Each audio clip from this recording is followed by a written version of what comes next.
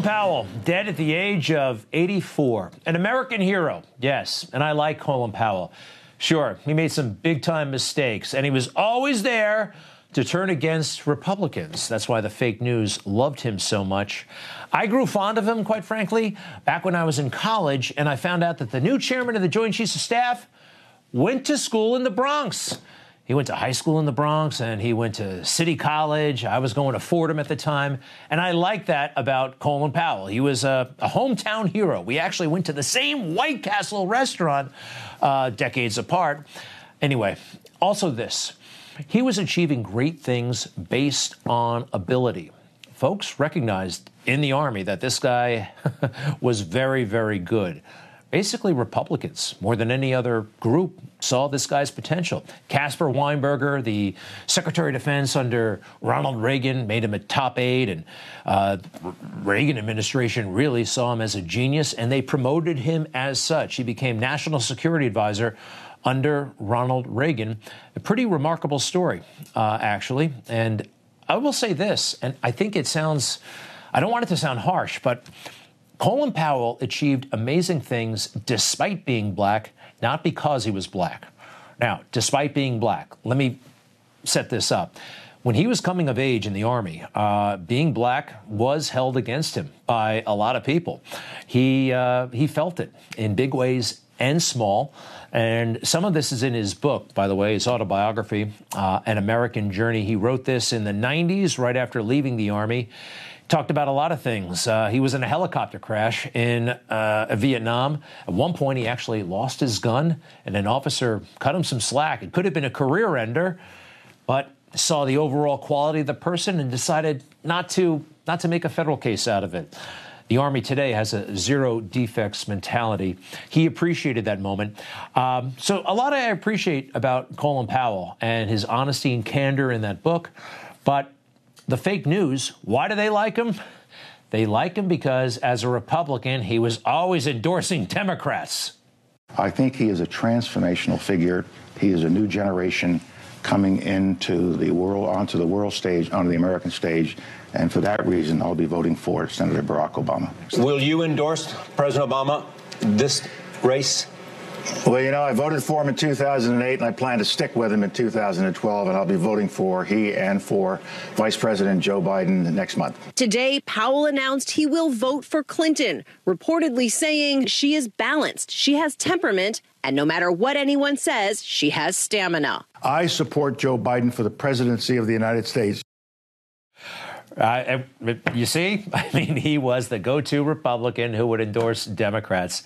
And he did say he was a Republican in a rather dramatic way right after he got out of the Army.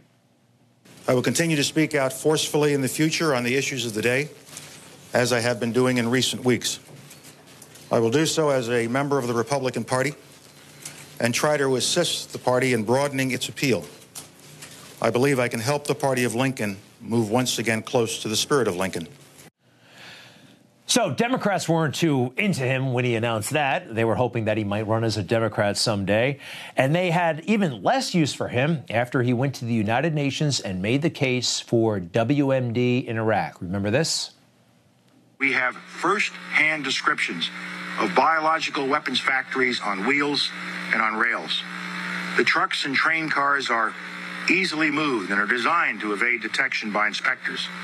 In a matter of months, they can produce a quantity of biological poison equal to the entire amount that Iraq claimed to have produced in the years prior to the Gulf War. These are missiles that Iraq wants in order to project power, to threaten, and to deliver chemical, biological, and, if we let him, nuclear warheads. So his prestige, his reputation, it sealed the deal, really, for the war in Iraq. And, well, you know what happened next. No weapons of mass destruction, a long, messy occupation. And, yes, he bears some responsibility for that, although I do think he may have been duped by the CIA, by Dick Cheney. Maybe they lied to him like they lied to so many others. Also, as the war unraveled, he was not at ease with the Bush administration. He left after only one term. He famously got into a screaming match with Don Rumsfeld outside the Oval Office. But before all this, he did an amazing job when he was chairman of the Joint Chiefs, kicking Saddam Hussein out of Kuwait. Remember, Gulf War I seems like ancient history now, but Colin Powell was the chairman of the Joint Chiefs. Dick Cheney was the Secretary of Defense. And together, these guys did not screw around. They didn't have to worry about diversity, equity, and inclusion. They were all about killing the enemy, literally. Our strategy to go after this army is very, very simple. First, we're going to cut it off, and then we're going to kill it.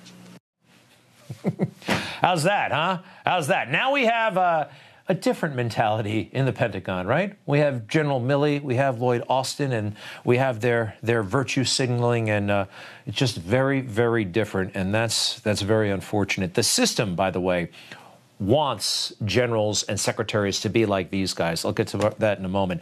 And in part because Bill Clinton saw the writing on the wall when it came to Colin Powell. Bill Clinton was said to be very, very concerned about Colin Powell running against him for president in 1996. He was worried about that and greatly, greatly relieved when Colin Powell said he's not doing it. A passion and commitment that, despite my every effort, I do not yet have for political life, because such a life requires a calling that I do not yet hear. And for me to pretend otherwise would not be honest to myself, it would not be honest to the American people, and I would break that bond of trust. And therefore, I cannot go forward. I will not be a candidate for president or for any other elective office in 1996. And Bill Clinton was like, wow, that was a close one. It was, because this guy was universally popular and had just won a war and might have been able to beat him in 1996. Something interesting happened after that, though. Why would a president ever appoint a powerful person with charisma to a big job like chairman of the Joint Chiefs of Staff? Guess what? They never did after that. They said, wait a second, we could be appointing a political rival. So really, for the next 20 plus years, we got a lot of very average people at the top of the Pentagon, in part because Colin Powell was so good, so charismatic, and had political brawn to him. Political leaders don't want that. They have enough rivals. So I am saddened by his passing. I will say this, though. You've heard that silly phrase, somebody looks like me, therefore I identify with that person, right? Someone looks like me. If only the Secretary of Defense would look like me. I think it's a very silly thing. Colin Powell and I do not look alike, but I thought he was great when I was coming up through the ranks. I admired him, and I had a great deal of respect for him. I told you, because of that hometown connection and a couple of other things, I just thought he was the real deal. It had nothing to do with him being black and nothing to do with me being white. I just thought he was a great soldier, and I still do. I'll be right back. Hey, I'm Rob Carson, host of the Newsmax Daily Podcast. Tired of boring traditional news updates? How about one with a conservative point of view, and it's actually funny? You can subscribe for free on the Apple Podcast app, and it downloads directly to your smartphone, so you can listen while driving, to work, riding a bike, at the gym, or even while lobster fishing off the East Coast. Subscribe today with the Apple Podcast app, or go to newsmaxtv.com/podcasts for other platforms. Something's coming. All I can say is that the fake news just doesn't get it, do they? Fake news. They continue to protect Joe Biden. This is the president they wanted. They got him. Oh, boy, it's not pretty. So there's an education event at the White House today. Joe tells a long, convoluted, rather weird story about himself. I was going to tell you a quick story. When I decided to help pick someone who was going to be the nominee for the Democratic Party, I was asked in Delaware to go out and try to find a candidate for the United States Senate. I was 28 years old as part of this group of people. And I kept trying to get people who were consequential to get involved, and they didn't want to do it. And Nixon was running that year, was going to be a lead pipe cinch. Republicans were going to win, and I was a Democrat. And And so I showed up at a Democratic convention, an off-year convention. And I went to make sure that everything was going to be okay. And I would report that I was the kid at the convention. And it was in Dover, Delaware. And after the afternoon session, I went back to the hotel, a typical hotel, a motel where you drive up, you get out of the car, you walk in the door. And I was in there, I was shaving. And I had a towel around me. And I was in the bathroom, which is like 8 by 10, and 2 beds with the headboards nailed to the wall and a desk nailed to the wall. And all of a sudden I hear bam, bam, bam, this banging on my door. And I thought it was a great friend named Bob Cunningham and a guy named Dennis. I thought they were coming to pick me up. I thought I was late. So I went to the door, shaving cream, razor in my hand, towel on, opened the door. And who's standing there but the former governor of the state of Delaware? Swear to God. A former Chief Justice of the state Supreme Court and Rhodes Scholar, and more members of his family were United States senators than any family in American history.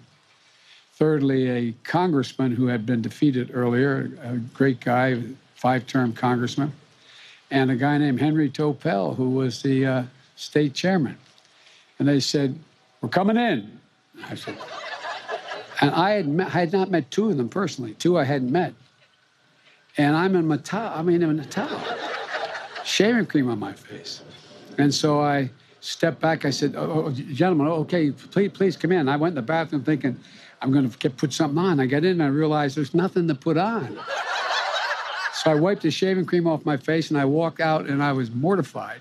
And I said, "I'm sorry, gentlemen." I said, "It's okay." And there were 2 of them, each on the end of each of the 2 beds that were facing me. And I'm against the desk like this. And this guy, Henry Topel, said, and he was from New York, he said, "Joe, we just had dinner. We were thinking. And you should run for the United States Senate." And I said, "Oh, geez, what's, you know?" I said, "Mr. Chairman," I said, "I'm not old enough." And the then Chief Justice, this retired Chief Justice, of course, said, "Joe, obviously you didn't do very well in law school." I looked at him. All right. He said, "It says you have to be 30 years old to be sworn in." Turn it down if you don't mind. It goes on like this. The nudity, not consequential. He's not a consequential guy. He admits that. I'm not one to complain about white privilege. I think that's kind of a joke. But talk about white privilege. Nobody, Joe Biden, he's 28 years old, and the Chief Justice of Delaware comes to his motel room and says, "You've got to run for the Senate." Most people have to work really hard when they run for a big office like that. But it just came to Joe somehow. I wonder why. Anyway, who knows how much of that is true. I got to tell you something else that I've noticed. It gets to Pete. Thank you. Pete Buttigieg. I'm going to get to him in a moment. But first, I have to show you how Donald Trump gets rid of people who don't work hard. Pete Buttigieg is not working hard. Donald Trump doesn't tolerate that. Do you remember the Veterans Administration Secretary, a guy named Shulkin? He wasn't into working very hard, and Trump got rid of him very early on. Everybody always wants to go to the Southern way. So are you going to be at that meeting? You heard about it, right? It's going to be great. There's a small moment there, but it got a lot of attention in the Beltway. Shulkin, the new VA secretary, brand new president, was not going to work that weekend on veterans issues. He did not make it for very long in the Trump administration because he was not willing to work hard. So that brings me to Mayor Pete. Mayor Pete and his husband, they are happy fathers, both of them, right? That's nice, very nice, but it's also incredibly strange that Pete Buttigieg, with such a big job, transportation secretary, in the middle of a transportation supply chain crisis, would take 2 months off. That's what he did, 2 months off. All this stuff going on. And by the way, he took a good chunk of last year off as well. After he ran for president, he grew a beard, wrote a bunch of books, hung around the house, and had a grand old time. But now he is a father, and he is taking time off, but that's our time, you and me. Listen. Secretary Pete and his husband Chasten adopted twins back in August. that Buttigieg took paternity leave to care for his premature babies. Pete Buttigieg is finding out firsthand how hard it is to be a working parent in America. He's being criticized for taking time off to care for his newborn twins. The Biden White House today giving their full-throated support to Transportation Secretary Pete Buttigieg amid bizarre attacks by the far right over parental leave that he's taken to spend time with his husband Chasten and their beautiful twins, newborns, just a few weeks old. Okay. Far right. I mean, this is totally legit. People on the other side are talking about it as well. Because Pete Buttigieg is a man, and so is his husband. They did not have to have these kids now. They're not up against any biological clock. Let's be real here. All right? This is a big job, the biggest that Pete Buttigieg has ever had. And now he decides to take the leave, have the kid.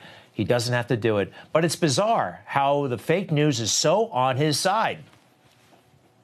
I know you've been under some bizarre attack for taking paid leave by some loudmouths in our political system. Bizarre? How is it bizarre? 2 months off. I guess I'm one of the loudmouths. So be it. That's fine. This show is a bizarre show. It is so left-wing, like all of the other Sunday shows. Here's something that is not on the minds of African Americans, but a white woman tells me it is. I've been sitting in these focus groups, especially with younger African-American voters. You know what they're talking about? Exactly what Garrett said, which is, where's a police reform? We talked about that a lot in 2020. Mm-hmm. Voting rights, this is an existential threat to our country, and what, we can't pass it? No, people are not talking about that stuff. They aren't, especially African-Americans, quite frankly. What they're talking about, and I have a feeling I know this much more than she does, they're talking about crime in their neighborhoods. All of our neighborhoods. It's totally out of control. Dramatic increases just about everywhere. They're not talking about the George Floyd Criminal Justice Act. They're not, all right? Believe me, that show, boy, oh boy, they all take themselves so seriously, by the way. Ever hear the theme song for it? Thank you for watching. We're going to be back next week because if it's Sunday, it's Meet the Press. Meet the Press Reports is on Peacock. We got Meet the Press every day of the week. But we'll see you next Sunday.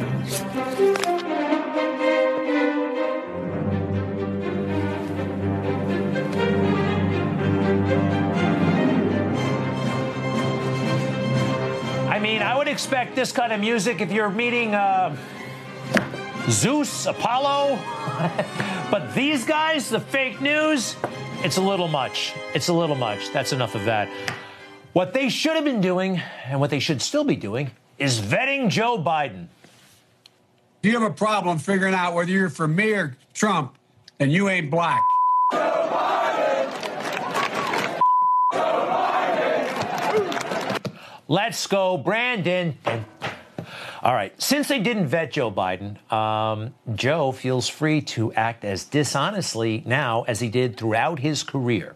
Now, first, let's go back to 2020, the campaign. Joe wearing a mask everywhere he went, inside, outside. He was so diligent about wearing that mask. And then and now he's been shaming everybody how it's the patriotic duty to wear a mask. How dare you endanger anybody else? Remember this stuff?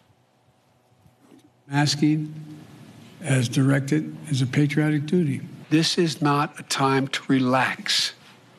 We must keep washing our hands, stay socially distanced, and for God's sake, wear a mask.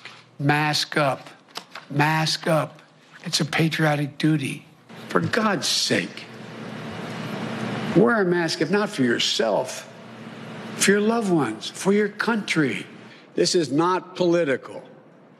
It's patriotic. Wearing a mask. Wear one. Period.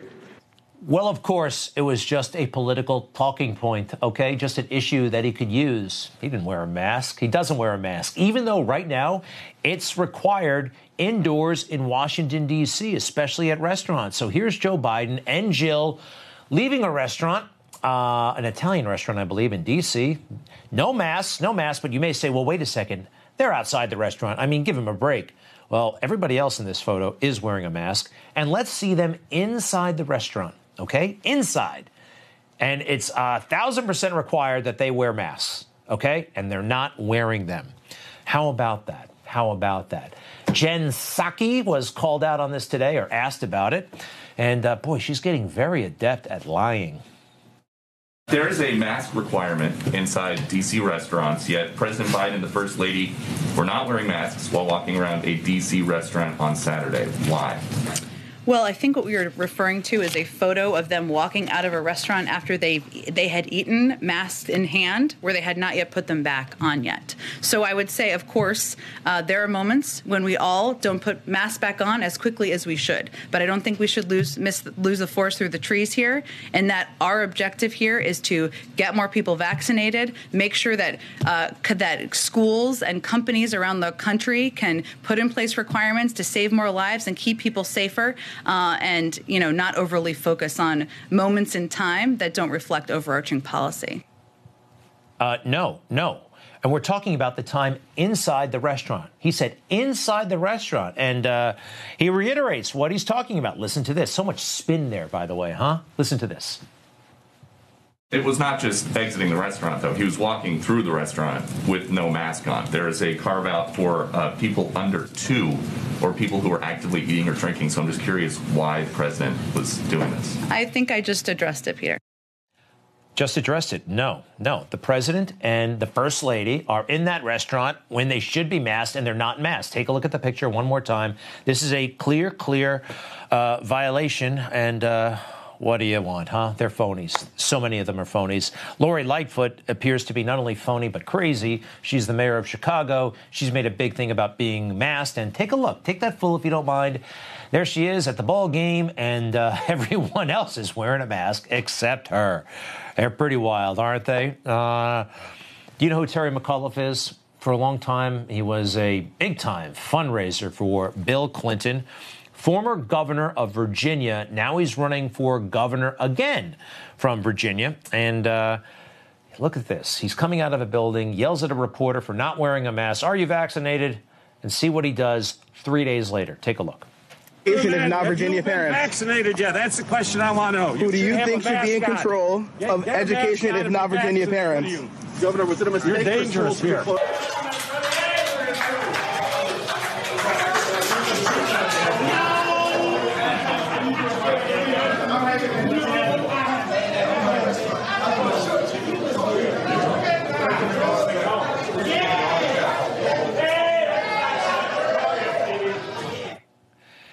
It is total hypocrisy, and they use it, the mask issue, so much of COVID, just as a political tool, a weapon, so they can stay in power. I think it was done in 2020, and it's being done now. Donald Trump, by the way, is out and about. He's very active. He's vocal. He's saying stuff. He's putting out statements every hour, it seems like. Democrats are nervous because he looks great. He sounds great. His landing punches. What are they going to do? Well, they're going to try to smear him again.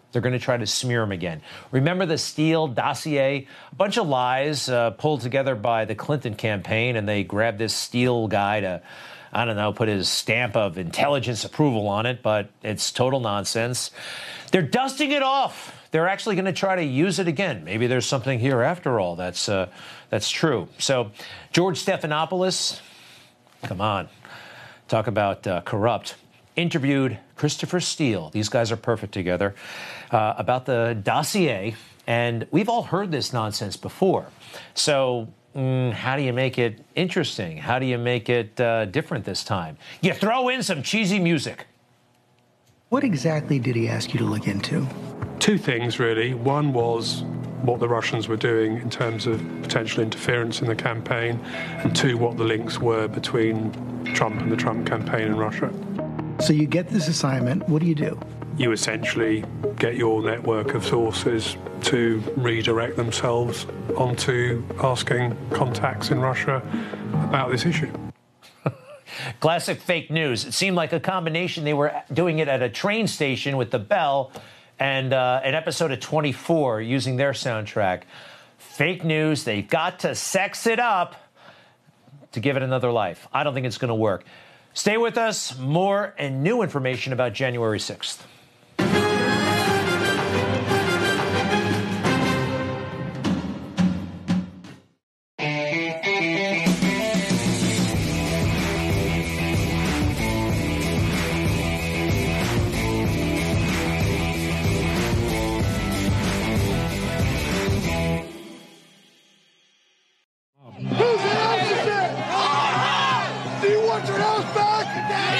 Take it! They are pushing January 6th again. I thought after our horrible defeat in Afghanistan, this thing would go away because everybody knows that, well, what happened on January 6th wasn't an insurrection, but what happened in Afghanistan, that was actually an insurrection, and it's the Biden administration's fault. But no, they are still clamoring for their hearing. They're getting their hearing. They're issuing subpoenas and all this nonsense. We have some interesting footage from Capitol Hill surveillance cameras. Take a look at this. You can see people coming in. I guess they're protesters. The cops are not doing anything to impede their entrance into the Capitol. Why would they just stand there? I mean, that's very peculiar, isn't it? Now, this isn't totally new. This is, well, it's a new perspective, the surveillance camera. But we had this as well from cell phone camera, from people actually coming in, that the cops were just standing on either side of that hallway, allowing people to come in. This is very strange. These are the kinds of things that the Select Committee should be looking into, but they're not. What they just want to do is see if they can tie this in any way to Donald Trump complaining about the election, and can they hang this entire event on him. That's their goal. And if Joe Biden was truly interested in unifying the country, like he told us back during his inaugural speech, he wouldn't allow this to be happening. And he wouldn't say things like this. What's your message to people who defy congressional subpoenas on the January 6th committee? I hope that the committee goes after them and holds them accountable. Should they be prosecuted by the Justice Department? I do, yes, sure. Prosecute them. Prosecute everybody. Prosecute the previous administration. This guy has no interest whatsoever in unifying the country. This would be easy, by the way. This would be an easy one and a good one. But he doesn't want to unify the country. All right, because if you want to say that Donald Trump and all of his supporters were responsible for January 6th, you got to say that Democrats were responsible for all of the violence that happened last summer, because that's a great big fat lie, what they were protesting over. You know this, right? The data shows that police weren't posing a serious threat to people of color. The police fatally shot 9 unarmed blacks and 19 unarmed whites in 2019, according to a Washington Post database, down from 38 and 32, respectively, in 2015. So what you had here are a bunch of Democrats exaggerating a situation and people creating mayhem. I think that should be looked into. What do you think? So that's Thomas Jefferson. Of course, Thomas Jefferson, third president of our country, right? Third president. And also he wrote the Declaration of Independence. Okay, he's a great guy. But, yeah, he was a man of his times and he owned slaves. So a statue, another one here in New York City, that's been around for about 100 years at least, they're going to take it down. The new panel will also consider the demand from some council members to remove the City Hall statue of Thomas Jefferson because he owned slaves. As a slave owner, many are objecting to him being held up as an American icon in City Hall chambers. Here's the thing. I think this is just a warm-up. This is just a warm-up. Going after our founding fathers, then they're going to go after the father of the universe, right? God, the Bible. That's next. I fear that is next. You know, throughout the Bible, there are plenty of good people in that Bible who own slaves. It's actually in the Bible. And I think they may try to cancel the entire book. Keep your eye on this. I mean, look, Black Lives Matter, when they were about to burn down that church outside, across the street from the White House, they came pretty darn close, all right? And what has that church done since? It's pretty wild, actually. On the outside of the church, they have a Black Lives Matter banner, all right? Forever. They put a Black Lives Matter up. What's the message here? I have no idea. This does not belong in front of any church. Black Lives Matter is a socialist organization. It is atheistic. It is anti-family. It is all kinds of problems, but what church would allow this to happen? That's actually a decent church, right? It's this is what they want. This is what they want. They're going to come after religion next. This isn't some phony culture war. This is real stuff. And we have to be prepared, and we have to be on guard. All right, now this. Black lives matter. Black lives matter. Black lives matter. Black lives matter. Of course they matter, but not the way the Black Lives Matter movement says. They only care when a black life is taken by a white cop. Black lives matter, though. Of course they matter, including the life of 16-year-old Kiera Moore, shot and killed in Chicago this past Thursday night. Police say Kiera was waiting for an Uber with her twin sister when a car drove by and someone inside opened fire. Kiera was hit with several bullets and died shortly after arriving at the hospital. She was a star on her high school basketball team and had dreams of playing pro for the WNBA. Her basketball coach told reporters that she received a call from a college recruiter about Kiera just a few hours before the shooting. She did not get a chance to share that good news. Kiera's older brother said she was a hard worker on and off the court. She never gave up on the court. She never gave up on the school books. She brought a smile to everybody. Call somebody, man. Call your loved one, your cousin, your brother, your sister. Call them and text them. Tell them you love them. Because life is short. Wow. Kiera's sister was not injured in the shooting. Family members held a vigil on Saturday, what would have been her 17th birthday. No arrests and no leads. She was just 16 years old. All right. When we come back, we'll be joined by former Congressman and former Trump Chief of Staff Mark Meadows. A lot going on right now. Be right back. So that January 6th committee is sending subpoenas out all over town. Leave it to Trump to sue the committee. I love this. Trump is suing the January 6th committee and the National Archives Bureau. Yes, he is. And he calls this in legal filings. Let's see here. A vexatious and illegal fishing expedition. That's what it sounds like to me. They're not asking the right questions about January 6th. And let's bring in former Chief of Staff Mark Meadows, former congressman, of course, from North Carolina, Republican. And, hey, before we ask about, first of all, how are you? Good to see you. I'm doing well. Thanks so much. Good to be with you, Greg. Hey, you're under subpoena as well. How did you handle it? Well, obviously, these are some complex legal matters where the attorneys are actually working back and forth. And hopefully at the end of the day, they'll be able to figure out the proper course of action. But as you mentioned in your lead up, President Trump has now sued the commission and the National Archives to really keep them from releasing some of the documents that are covered under executive privilege. So, look, I feel like they're not asking the right questions about January 6th. I mean, the riot happened on Capitol Hill, not in the White House. We all heard what President Trump said, peacefully, patriotically. There are some questions that have not been answered about security on January 6th. Why are they hassling you guys? I don't get it.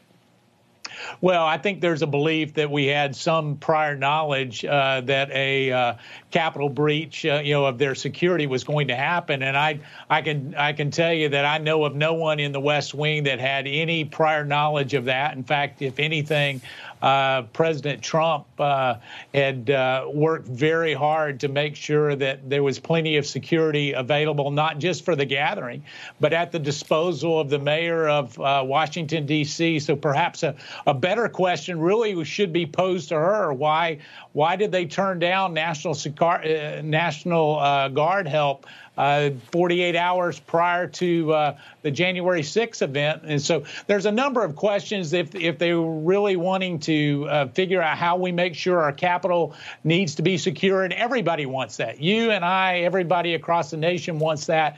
And yet it seems like they continue to point their finger at President Trump, although they've already had 2 impeachments. Normally you have this kind of investigation before the impeachment.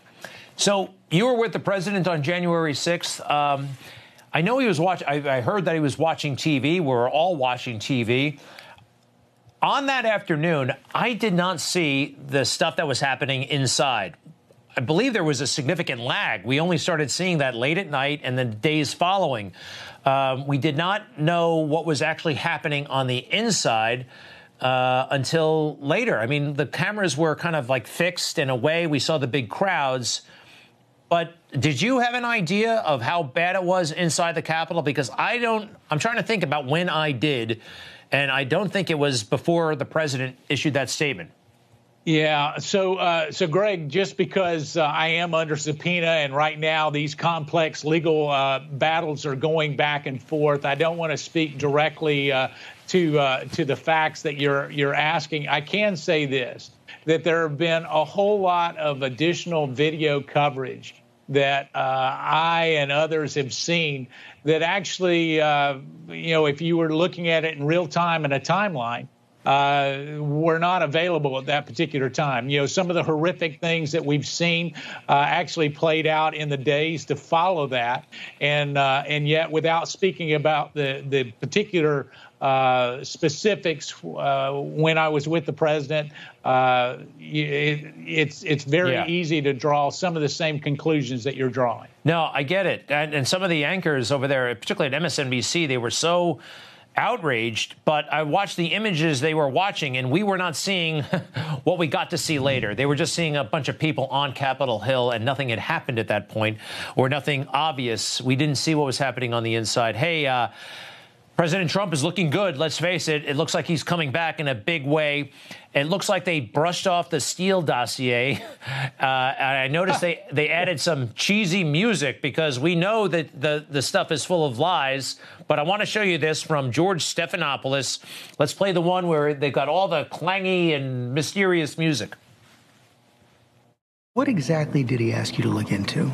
Two things, really. One was what the Russians were doing in terms of potential interference in the campaign, and two, what the links were between Trump and the Trump campaign in Russia.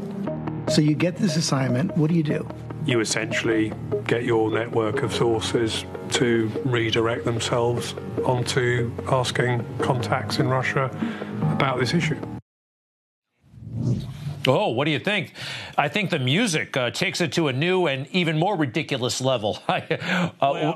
Go ahead. Ridiculous is a key word there. I mean, for George Stephanopoulos, who actually, as we all know, worked for the Clintons, to actually resurrect this story about Christopher Steele, who was fired by the FBI. I want to make sure that everybody understands that. He was fired by the FBI. He was discredited as a confidential human source in addition to that. And for them to bring it back as if it's newsworthy, listen, it's been debunked. It is just a serious attempt by ABC to actually go after President Trump. And they wouldn't be doing that if they weren't threatened by the very fact that President Trump is still a major voice in America on the political scene.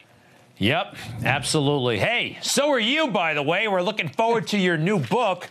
Comes out December 7th. Mark Meadows. The book is called The Chief's Chief.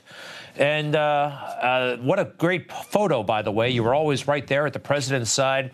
Can you give us a preview? Sure. Listen, this is President Trump and I telling a few stories that honestly only the two of us could tell. We actually take on Dr. Fauci and Secretary Esper and General Milley and some of the things that you've been covering in the recent days. But what you'll find are a lot of stories on the way that the president makes decisions and candidly how he truly puts the interests of the American people first. It's available now on pre-order, but I think not only your viewers, but the vast majority of those people who voted for President Trump will love to read the story. Awesome. Awesome. Looking forward to it. Congratulations. Mark Meadows, former chief of staff, former congressman, future, who knows what, looking very bright. We'll be right back. Thank you, sir.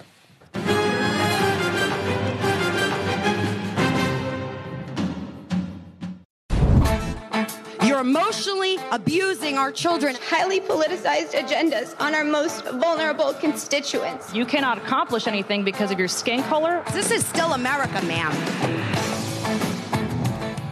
I love them. I love each one of them, and there are many, many more. You heard at the end there, that was Tatiana Ibrahim. Here's a little bit more of her standing up for a totally woke, insane school board in upstate New York.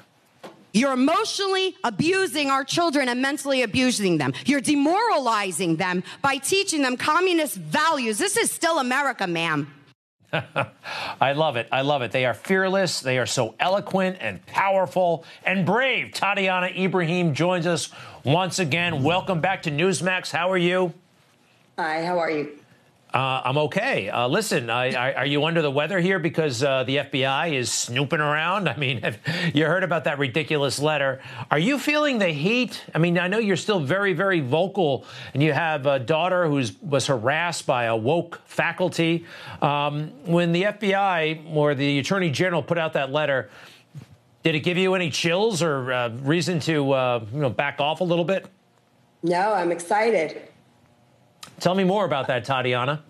So I think it's absolutely disgusting what they're doing. If a parent that is fighting for their child, for God, country, and the constitutional rights of our children are considered domestic terrorists, where do I sign up?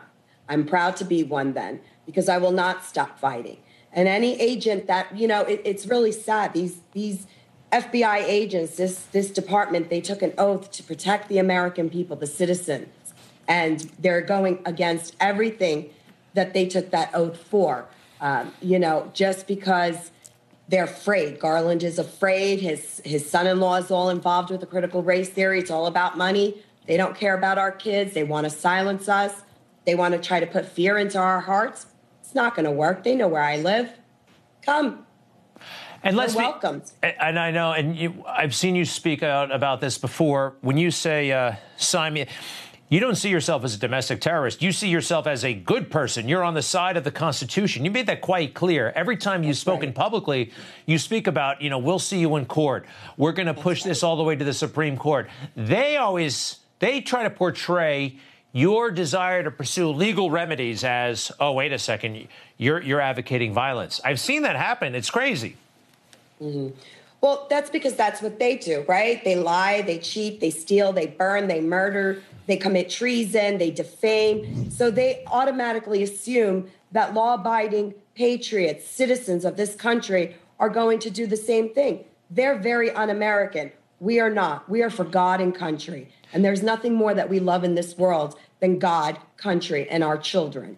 So, they're not going to stop us. They're not going to stop me. I'm going to keep going. I've broken no laws. I've done nothing wrong.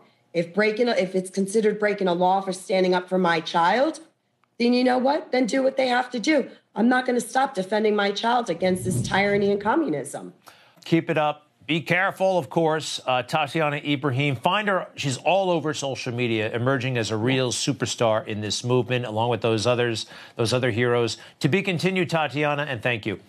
Thank you. Go, Brandon. Okay, let's go, Brandon.